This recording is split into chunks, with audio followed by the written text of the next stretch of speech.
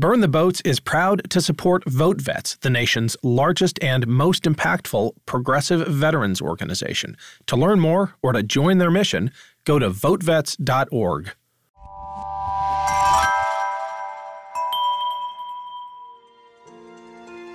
I'm Ken Harbaugh, and this is Burn the Boats, a podcast about big decisions. On Burn the Boats, I interview political leaders and other history makers about choices they confront when failure is not an option.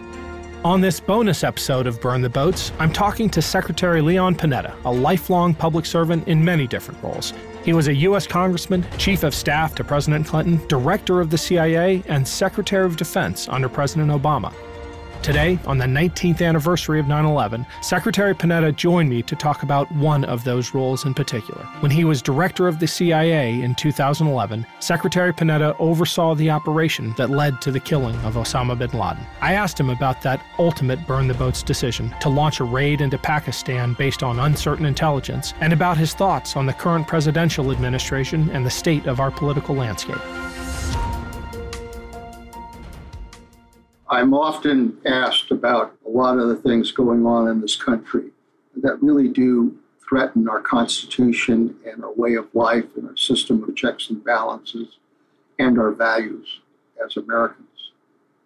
And what I often say is that the one thing that I am encouraged by is the fact that our men and women in uniform and our military leaders really do understand their oath to the country to preserve, defend, and protect the Constitution.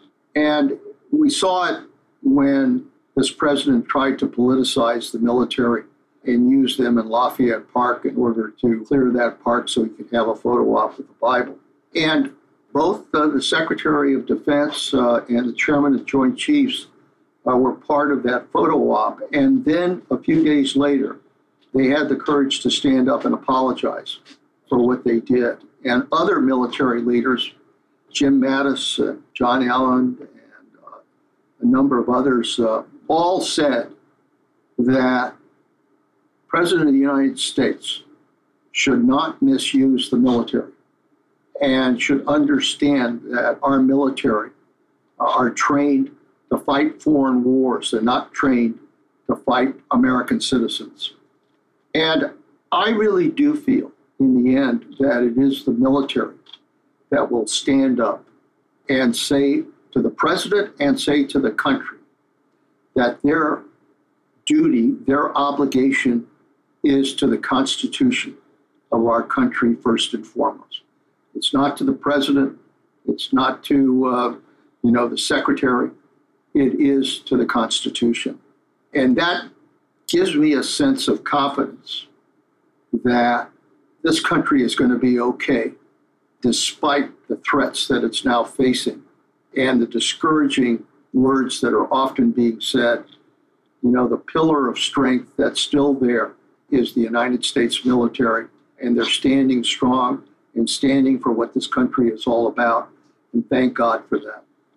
In 2014, you wrote in your book, Worthy Fights, this was after your tenure as CIA Director and Secretary of Defense, and I imagine you were anticipating a calmer twilight, but you, I think retrospectively, wrote this: "The challenges of protecting this nation, safeguarding its economy, providing opportunity to its citizens, and preserving its treasures have been mainstays of my life." Did you ever imagine that you would have to rejoin the fray just a few years later to stand up for a Constitution under assault? I have spent, I think, close to 55 years in public service. And I've served under 9 presidents in some capacity, going back to Lyndon Johnson. And, whether I've agreed or disagreed with who is president of the United States, I was never concerned that they did not understand the values associated with that office and the importance of unifying this country, despite our differences, despite our various beliefs, to try to make clear that we are one in America. I think it was Jim Mattis who said recently that the Nazis in World War II, their code for beating America was divide and conquer. And America's stand was that we are one, and we stand as one, and we fight as one. And to now have a president who disparages the values of the presidency and criticizes people in the military, and just recently, was quoted as calling people who sacrifice their lives losers and suckers, I think not only undermines what the presidency is all about, not only undermines our values as Americans, but I think in many ways threatens the fragility of our democracy. And it's for that reason that I think the American people, if they stand strong, if they use the military as a symbol of that strength and belief in the Constitution, first and foremost, that ultimately we can come together as the American people to make sure that we preserve the basic values that this country is all about. We've been challenged time and time again in war. We were challenged in 9/11. We were challenged by threats and violence here at home. But ultimately, our belief in our values and our belief in our Constitution is what has protected this country from the threats we have faced. And I believe that in the end, our country will not only survive, but it'll be stronger as a result of having survived. I don't know if you intended this parallel to be quite so apt, but your description of the Nazi strategy in World War II as divide and conquer is very much the Trump campaign's political strategy going into November 3rd. It is a divide and conquer strategy, but it sounds like you place the same kind of hope in America's ability to come together that led us to victory in World War II in the American people today. Yeah, I think there's a lot of truth to that. It's not to say I'm not concerned about the polarization of our country and the divide within our country. It's not to say that I'm not concerned about the dysfunction in Washington. I've never seen Republicans and Democrats so divided and unable to govern our country, and to have a president that doesn't know really how to work with both Republicans and Democrats to be able to govern our country. And I worry that when the president deliberately tries to further divide this country in using fear and anger and demeaning others and creating the sense that it's okay if you hate, it's okay if you go after somebody, it's okay if you even violate the law in order to achieve what you want. He keeps sending those kinds of messages. But I also, deep down, am seeing that the American people understand him for who he is and understand that this country is, deep down, a lot stronger than he gives us credit for. And I think that strength is based on a sense of spirit and patriotism and love of country and a sense of duty to this country that this president simply does not understand. But I also think it is because of that ultimately we will overcome this division in America. We've been divided before. I saw it in the 60s, and I worried about it then. I've seen it at other times in our country.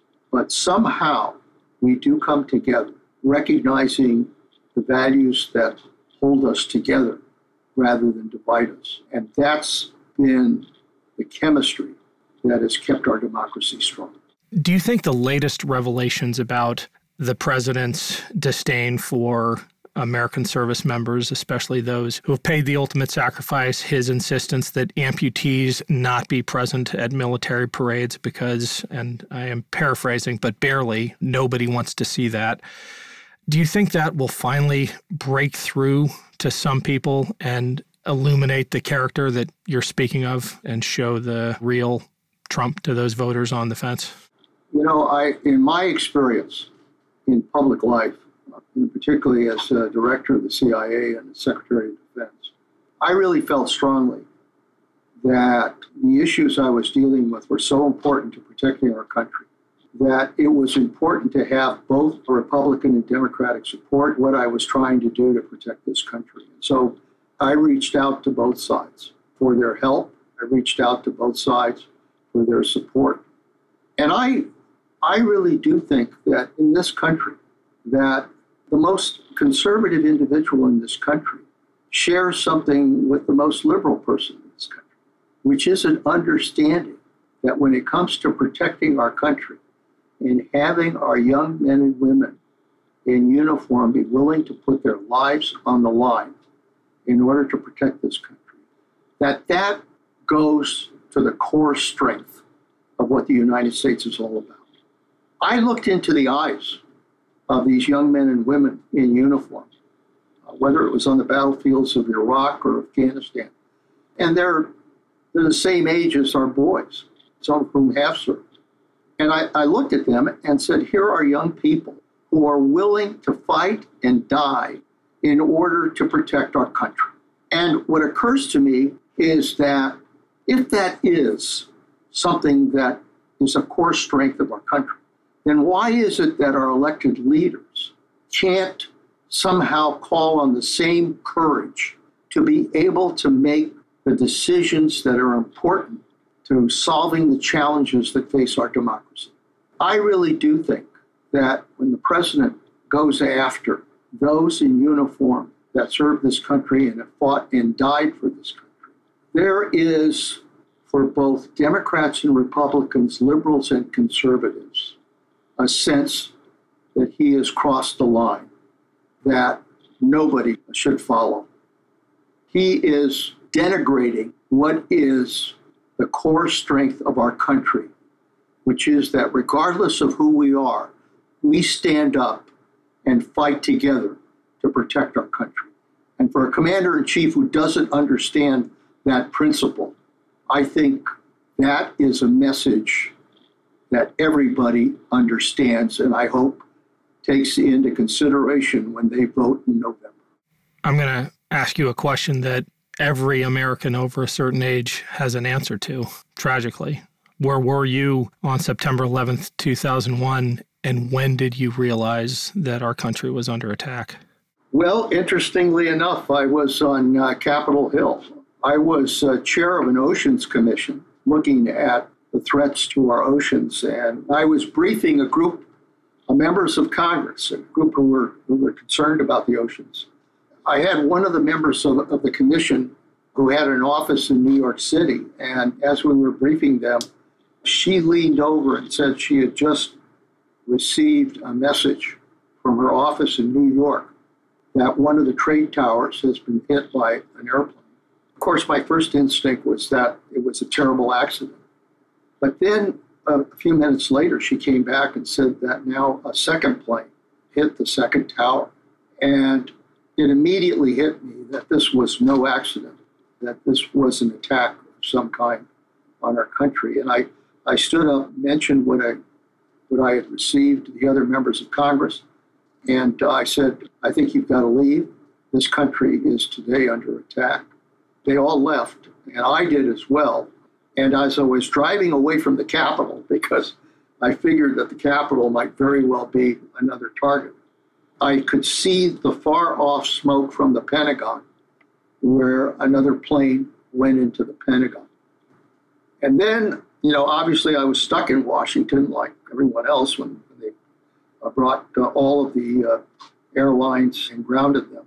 Eventually, I think it was the next day or 2 days, I was able to get a rent-a-car, and I drove across the country. It was a fascinating experience because as I was driving across the country, I could see in the signs on businesses and at the hotels, they were lit up with God bless the USA, God bless our country. You could just sense that encouragement coming from our people that said, we're going to beat this. We aren't going to allow these people to defeat the United States of America. And I could sense that all the way back home.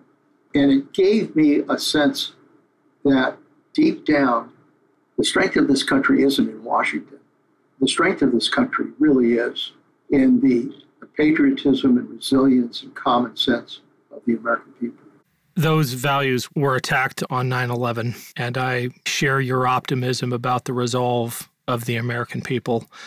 But one of the things that we did in our response, in our attempt to protect and defend the nation, was betray some of those values. And you were brought into the CIA to help rebuild some of that broken trust after the detainee program. I'm wondering, looking forward, how you channel that experience when you realize that at some points the arc of American history is bent by those mid-level executives or operatives who have to make a decision in the moment about the legality or constitutionality of what they're doing. Do you have enough faith in those people to do the right thing when their political appointees are telling them to do the wrong thing? Well, that goes really to the true nature of our democracy, which is built into the individuals who have a responsibility to protect our Constitution. I mean, we all stand up and swear an oath to protect our Constitution. But that depends on the judgment and capability and values of that particular individual. You know, it's tough. It's not easy. I'm not saying it's easy. But when you're in positions like the director of the CIA or Secretary of Defense or a lot of the other key decisions, oftentimes you are faced with the challenge of deciding between right and wrong. And if you've got a good gut sense of what's right, and you have the inner strength to know that you have to do what's right. I was taught by the Jesuits, who gave me a lot of grace and a lot of that sense of what's right and wrong. And thank God for that, because oftentimes it is tough, because sometimes the wrong path might be the politically convenient path. But I think that sense of right and wrong, that sense of doing what needs to be done for the country and having a loyalty to our Constitution first, rather than to the president or anybody else who happens to be your superior. That sense of value, that sense of strength is what's important. And it's not always there. I mean, we've seen in the last few years, we've seen, even people who stood strong on trying to protect our intelligence agencies have gradually been replaced. And the end result is that, we now have a situation where the very purpose of intelligence, which is to tell truth to power, is being undermined because we don't have good people there who are willing to stand up and do what's right. We don't have a president who wants to accept the truth from our intelligence people. So the end result is that he has undermined some of these incredible strengths that are important for our country, and more importantly, does not stand by what is right morally, by what is right legally, but will do whatever kind of serves his own purposes. That's a message that's gone out. And I think in many ways that the ultimate check in our democracy has to rest with we the people. That, I think, is what gives me some sense of confidence, that deep down, we the people, I think the average American, I don't give a damn whether you're in California or whether you're in Kansas or Missouri or Alabama or Texas. If you're somebody who's working, if you've got a family that you love, if you're trying to do the right thing every day because you believe that's important to raise your children in a way that gives them a sense of right and wrong, I think people understand that what is happening today is not right. And I think ultimately it's because we the people have the ultimate power to decide who the leaders in this country are. That, deep down, is ultimately what will save our country. I would love to ask you about what it is like in the White House Situation Room when you are ordering young men and young women into extremely dangerous situations. And the iconic one, of course, is the raid on Abbottabad, which the CIA built the intelligence for and which you made a top priority during your tenure. What was the climate like in that room as those modified SH-60s took off? And how did you think about the men on those birds going in to do that mission on uncertain intelligence? Well, I've said that I think the toughest duty I had, both director and as Secretary of Defense, is deploying our young men and women in uniform, our young men and women who are intelligence officers, deploying them into a dangerous situation that could involve the loss of life. And every time I signed those orders, I thought about the lives that I was putting in danger. And when we did the operation against bin Laden, which was, talk about sacrifice, talk about making tough decisions. We had pretty good intelligence that possibly bin Laden was located in that compound, but we did not have 100% intelligence. We thought we had pieced together a pretty good case, but in the end, to think about sending 2 SEAL teams 150 miles at night into Pakistan to rappel down onto this compound and possibly face a situation where we might very well be at war with the Pakistanis, not to mention Al-Qaeda. It was risky. And I can remember at the National Security Council going around that table, and there were a lot of people there that were concerned about the risk, didn't think it was worth it. And it's understandable. I don't criticize them for that judgment because it was risky. But I remember when the president asked me, I said to the president, Mr. President, I've had an old principle I used when I was in Congress when I faced a tough decision, which was to think about asking an ordinary citizen in my district, what would you do if you knew what I know? And in this case, if I told the average citizen we had the best information on the location of bin Laden since Tora Bora, I think that citizen would say, yes, you've got to go. And that's what I'm saying to you, Mr. President. I think you've got to go. And more importantly, I have tremendous confidence in our men and women in uniform, SEALs, that they can do this mission as well. And the President didn't make the decision at that moment, but the next morning agreed to go. And to his credit, probably the toughest decision, one of the toughest decisions he had to make.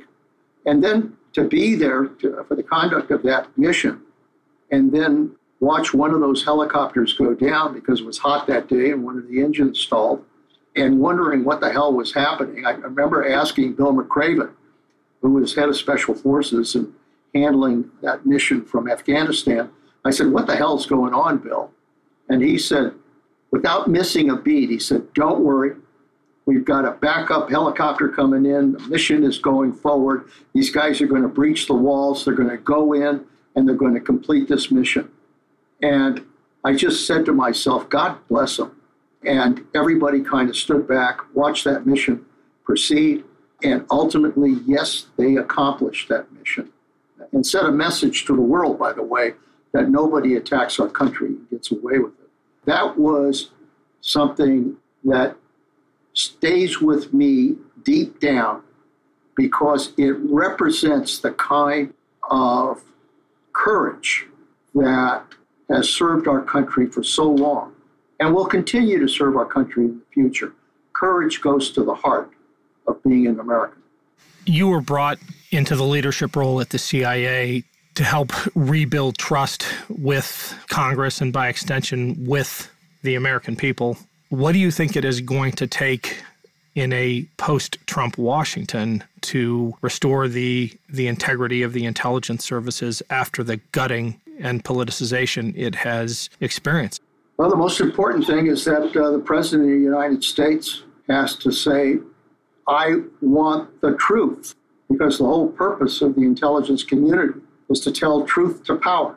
And if you have a president who says, I want the truth, no matter what the hell the truth is, no matter whether the truth is going to offend me, whether it's going to undermine something that I believe to be true, and I may not want to hear it, I want to hear the truth. And if the President of the United States sends that message and then appoints people of quality to the responsible positions in government, in other words, people who are experienced, people that have a track record, people who understand the importance of doing their job, and serving the country, the interests of the country first.